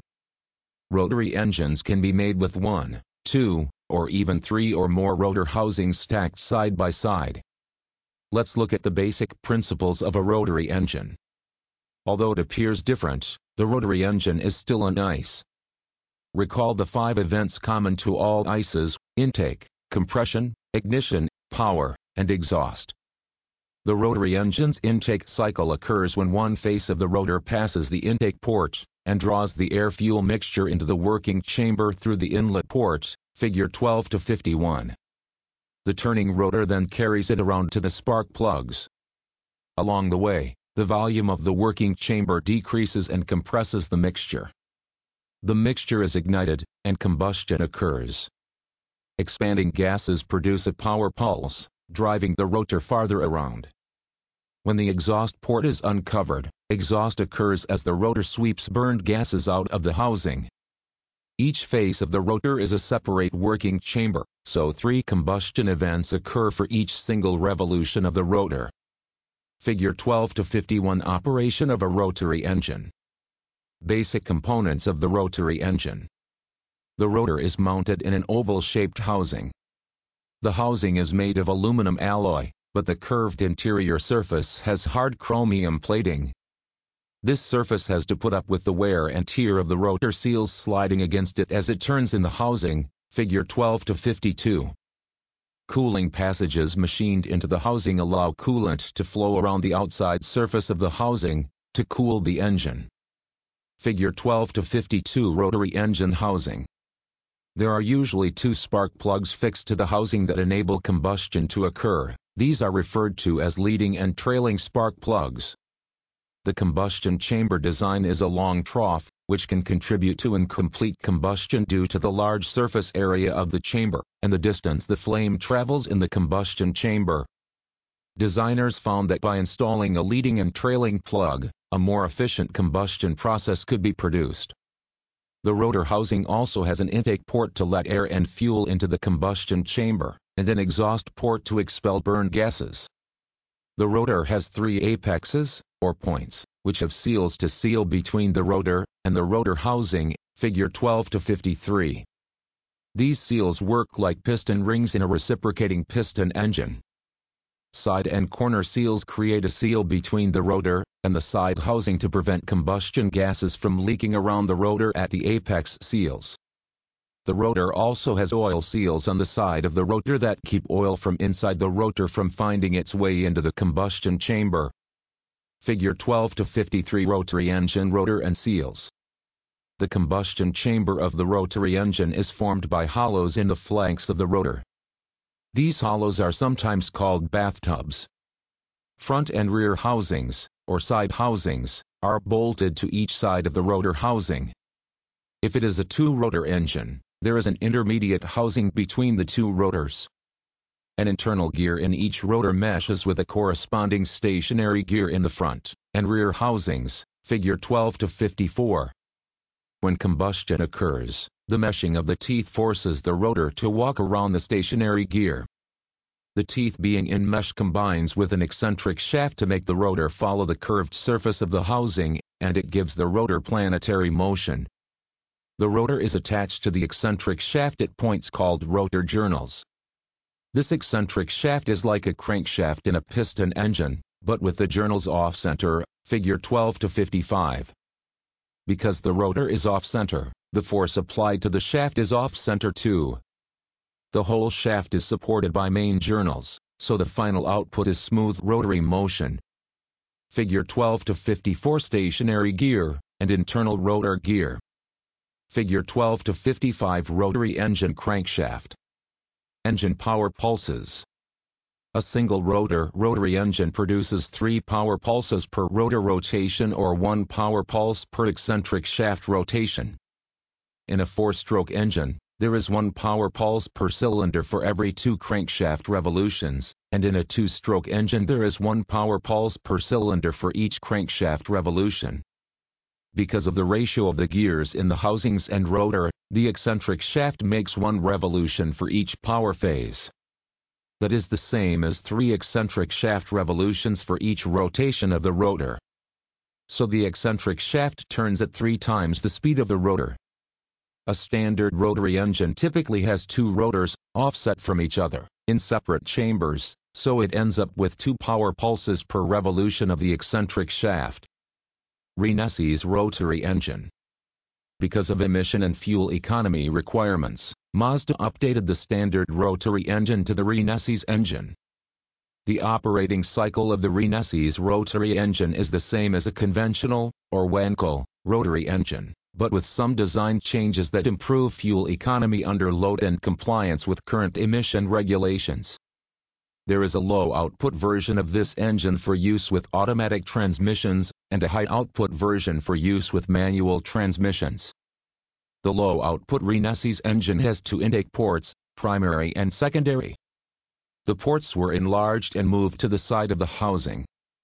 In this position, they can open sooner, improving power and torque, extending engine efficiency over a wider range of engine speeds, and reducing port overlap, which results in unburned fuel exiting the exhaust port. The intake manifold has primary, secondary, and auxiliary ducts. The primary duct has no control valve. The secondary and auxiliary ducts are controlled by butterfly valves. At low engine speeds, air flows into the engine through the primary intake ducts only, keeping the air velocity in the manifold high, which provides better air-fuel mixing. At medium engine speeds, and when engine load is high enough, the secondary intake ducts are opened by butterfly valves, reducing restriction and increasing airflow and torque. Intake manifolds on reciprocating piston engines now use a similar system called intake manifold runner control. The rotary engine opens an extra air duct on the air cleaner at high engine speeds, allowing more air to be drawn into the engine. The high-output engine has 3 intake ports, primary, secondary, and auxiliary. At engine speeds above 6,000 revolutions per minute, the auxiliary duct opens, allowing the engine to draw air in through all 6 ports, 3 intake ports per rotor, further increasing engine breathing. A butterfly valve located between each housing's main intake duct is used at speeds above 7,000 revolutions per minute to shorten the effective length of the intake tubes so that pressure pulses force more air into the engine. Low-output engines have 2 fuel injectors per rotor, primary and secondary. The primary fuel injectors operate at all times, the secondary injectors operate at engine speeds over 3,700 revolutions per minute, and when the engine load demands more fuel. The high-output engine has additional primary injectors, named Primary 2, which only operate at very high speed and high load conditions. The exhaust ports in a Renesas engine have also been enlarged and moved to the side of the combustion chamber housing. In this location, the exhaust ports open later than in a conventional rotary engine, and the rotor has been machined to delay the closing point. These changes deliver a longer expansion stroke and increase thermal efficiency. Wrap up. Ready for review. Most modern vehicles use internal combustion engines. Internal combustion engines are typically either piston, spark ignition, using reciprocating motion of pistons, or rotary, spark ignition, using planetary motion. Piston engines can be spark ignition, passenger vehicles, uses a spark plug, or compression ignition, diesel vehicles, no spark plug. Pressure and temperature have a direct relationship in that when pressure rises, so does temperature, and vice versa. Internal combustion engines work by heating a gas, which increases pressure, thermal expansion, creating force to push the piston down the cylinder. Pressure and volume have an inverse relationship. When one increases, the other decreases. Force, effort, tends to cause movement, which creates work. The speed at which this happens is known as power. Work equals distance moved times force applied. Power equals distance times force or time in minutes. Engine power is measured by the amount of torque, turning effort, applied to the crankshaft multiplied by the RPM at which it is turning divided by 5,252. Torque and power produced by an engine are called engine output. Horsepower refers to the speed at which torque is produced. Load factor refers to the period of time a vehicle can operate at maximum speed and power. Piston stroke refers to the distance traveled from top dead center, TDC, to bottom dead center, BDC, or BDC to TDC. Internal combustion engines have either a two-stroke or four-stroke cycle. In a four-stroke cycle, 5 events must occur: intake, compression, ignition, power, and exhaust. The compression ratio of an engine is based on cylinder volume at BDC compared to cylinder volume at TDC, and can be affected by changes in piston stroke, piston head shape, head gasket thickness, and combustion chamber size. Piston displacement, the volume of movement from BDC to TCD, is calculated as bore squared times 3.14 times stroke/4. Engine displacement is calculated as piston displacement times number of engine cylinders. Two variations on the typical four-stroke spark ignition engine are the Miller cycle engine and the Atkinson cycle engine, both of which use valve timing variations to create unequal compression and expansion strokes. The Miller cycle engine has an engine-driven compressor that functions at high load and speed to boost power output. The Atkinson cycle engine is ideal for hybrid vehicles, as it has a lower power output and torque than conventional engines. Major components of an internal combustion engine include cylinder block, crankshaft, flywheel, connecting rod and piston, intake manifold, oil pan, oil pump, exhaust manifold, cylinder head, valve train, and engine camshaft. The cylinder block, the largest engine component, includes cylinder bores, coolant and lubrication passages, and the crankcase. The function of the crankshaft is to convert the piston's reciprocating motion into rotary, turning, motion. The flywheel stores energy from each piston's power stroke to smooth out the power strokes. The connecting rod connects the piston to the crankshaft and causes piston movement, via the crankshaft, during non-power strokes. Components that make up and support the piston are piston head, piston rings, compression and oil control, ring grooves, ring lands, piston skirt, pinhole, and pin boss. Compression and combustion gases can leak past piston rings and enter the crankcase. This is known as blow-by. The purpose of an intake manifold is to deliver air and fuel to the cylinder head. The camshaft opens the valves and allows them to close at the right time, which ensures correct engine operation. Parts of the camshaft lobe include base circle, nose, cam lobe center line, and cam lobe ramps. Engineers designing camshaft lobes must consider the issues of lift and duration, as well as the cam center line and separation. Parts of an intake valve include head, face, margin, and stem. The intake valve is typically larger and tends to run cooler than the exhaust valve. Exhaust valves are typically smaller, allow exhaust to exit the cylinder, and tend to be run hotter than intake valves. Modern automotive engines have valves arranged in the cylinder head above the piston, known as an I-head arrangement. The valve lifter can be hydraulic or mechanical and transfers motion from the cam lobe to the valve train or directly to the valve. Roller rocker arms act as levers to increase the camshaft's lift of the valve. Valve clearance must be accurate so as not to create noise, meaning clearance is too high, or a loss of compression past the valve, clearance is too low. Timing of when valves open and close is vital to proper engine function. Timing belts need periodic replacement, and must be aligned with engine timing marks.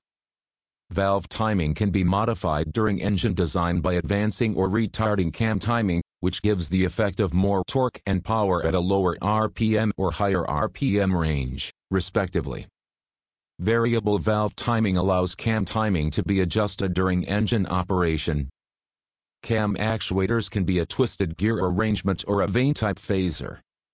The Engine Control Module, ECM, controls variable cam timing using the following inputs: mass airflow sensor or manifold absolute pressure sensor, throttle position sensor, intake air temperature sensor, engine coolant temperature sensor, and crankshaft position sensor. Using a pulse width modulation signal, the cam solenoid regulates amount and direction of oil flow to the cam phaser.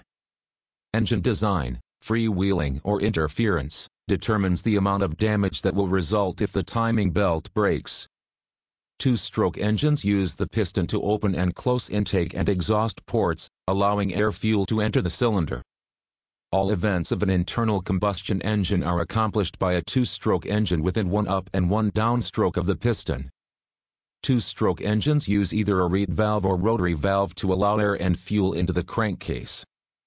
Two-stroke engines eliminate the camshaft and valve train, making them lighter than four-stroke engines.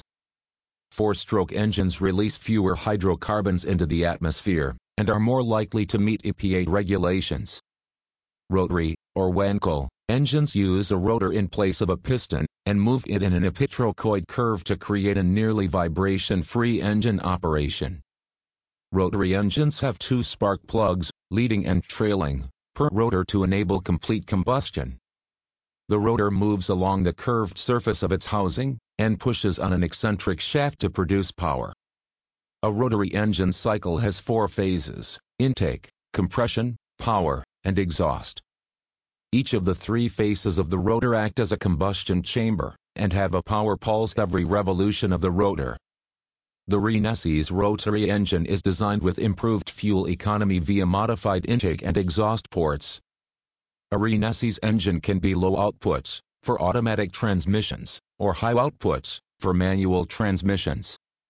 Key terms: Atkinson cycle, an engine cycle that uses a longer effective exhaust stroke than intake stroke to reduce exhaust emissions. This type of engine is widely used in hybrid electric vehicles. Block deck, the top of the engine block and cylinder bore where the cylinder head is bolted on. Blowby gas, the result of combustion gases leaking past the compression rings and getting into the crankcase. Bottom dead center, BDC, the position of the piston at the end of its stroke, when it is closest to the crankshaft. Cam, the egg-shaped lobe machine to a shaft, used to cause opening and closing of the valves of a four-stroke cycle engine. Cam and block engine, an engine in which the camshaft is located in the engine block rather than on the cylinder head.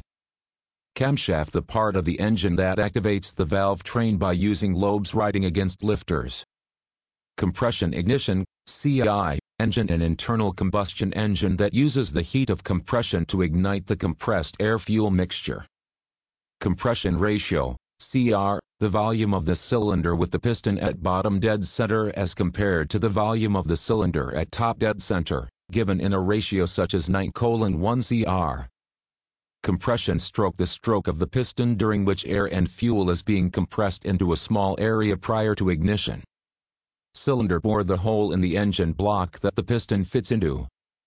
Dual overhead cam, DOHC, a design that, in AV engine, includes four cams, also called a twin cam engine. Engine displacement, the size of the engine given in cubic inches, cubic centimeters, and liters. It is found by multiplying the piston displacement by the number of cylinders the engine has. Sometimes called swept volume. Epitrochoid curve, the circular movement around the perimeter of another circle.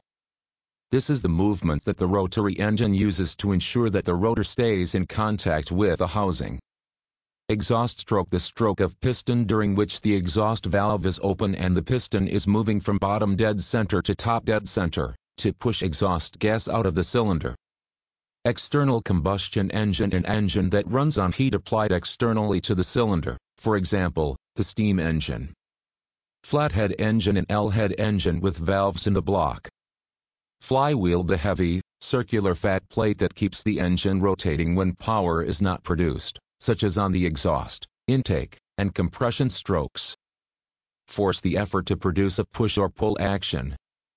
Freewheeling engine, an engine that has enough clearance between the piston and the valves so that in the event the timing belt or chain breaks, the valves that are hanging all the way open will not contact the piston, thus preventing engine damage. Fulcrum, a half-round bearing that the rocker moves on as a bearing surface. Horsepower and amount of work performed in a given time. Ignition, the lighting of the fuel and air mixture in the combustion chamber.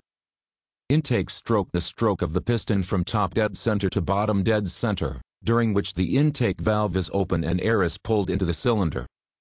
Interference engine, an engine that has minimum clearance between the valves and the pistons during normal operation. In the event that the timing belt or chain breaks, the open valves will be contacted by the piston and bend the valves, possibly breaking the piston. Internal combustion engine, an engine that burns a fuel internally and creates movement due to thermal expansion of gases. Keepers, locking devices that keep the valve retained by the valve spring seat. Lobe, the raised portion on a camshaft, used to lift the lifter and open the valve. Miller cycle, an engine cycle that uses a longer exhaust stroke than intake stroke through delayed closing of the intake valve. This engine uses a supercharger to pressurize air into the cylinder when needed.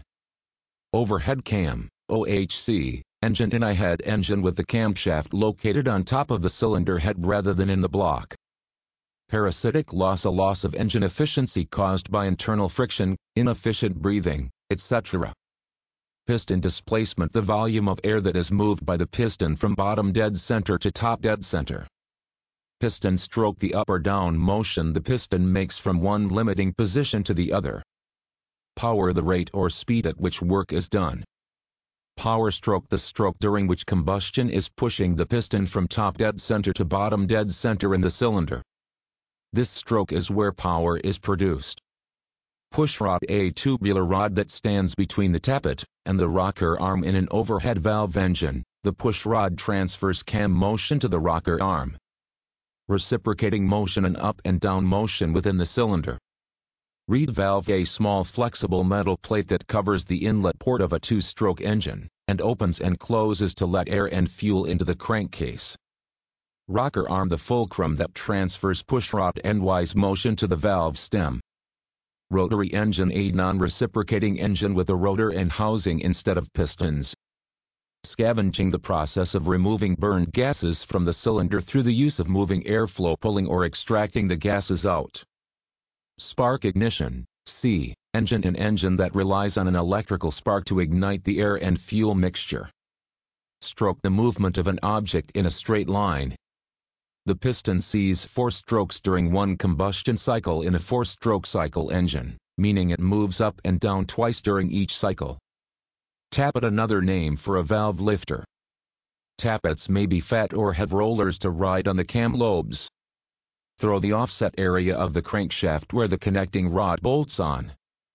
Top dead center, TDC, the position of the piston when it is farthest from the crankshaft. Two-stroke engine, an engine that uses only 2 strokes to complete its running cycle. Valve face, a machined surface on the back of the valve head. This area seals onto the valve seat in the cylinder head. Valve guide, an insert in the cylinder head through which the valve stem passes and moves. Valve lifter, a device that transfers motion from the cam lobe to a pushrod or directly acts on the valve and spring, depending on whether the cam is in the engine block or the cylinder head, sometimes called a tappet. Valve margin, the flat surface on the outer edge of the valve head between the valve head and the valve face. Valve stem, the shaft that is attached to the valve head and provides the sliding surface for the valve in its guide as it opens and closes. Volumetric efficiency, a ratio, given as a percentage, of the amount of air actually inducted at a given engine speed at full throttle compared to the internal engine displacement. For a normally aspirated engine, without supercharging or turbocharging, an engine's volumetric efficiency may peak at around 85%. Peak engine torque is developed at peak volumetric efficiency. Work the result of force creating movement. Review questions. 1. When compared to internal combustion engines, the output of Stirling engines can be easily varied. Steam engines take relatively less time to generate pressure. Steam engines do not present an explosion hazard under too much pressure. Stirling engines run almost silently. 2. Choose the correct statement. For pressure to increase, either temperature must decrease or volume must be increased. For pressure to increase, either temperature or volume must be increased. For pressure to increase, either temperature must increase, or volume must be decreased. For pressure to increase, either temperature or volume must be decreased. 3. The effort to produce a push or pull action is referred to as force, power, work, torque. 4. Which event occurs when the piston reaches TDC of the compression stroke? Ignition, compression stroke, exhaust, intake. 5. The displacement of an engine can be altered by changing all of the below except cylinder bore, type of fuel, piston stroke, number of cylinders. 6. In the Miller and Atkinson cycle engines, compression stroke is longer and expansion stroke is shorter. The combustion chamber is slightly bigger. The compression pressure at ignition is greater than in a conventional engine. Compression stroke is shorter and expansion stroke is longer. 7. Which of these converts the reciprocating movement of the pistons into rotary motion?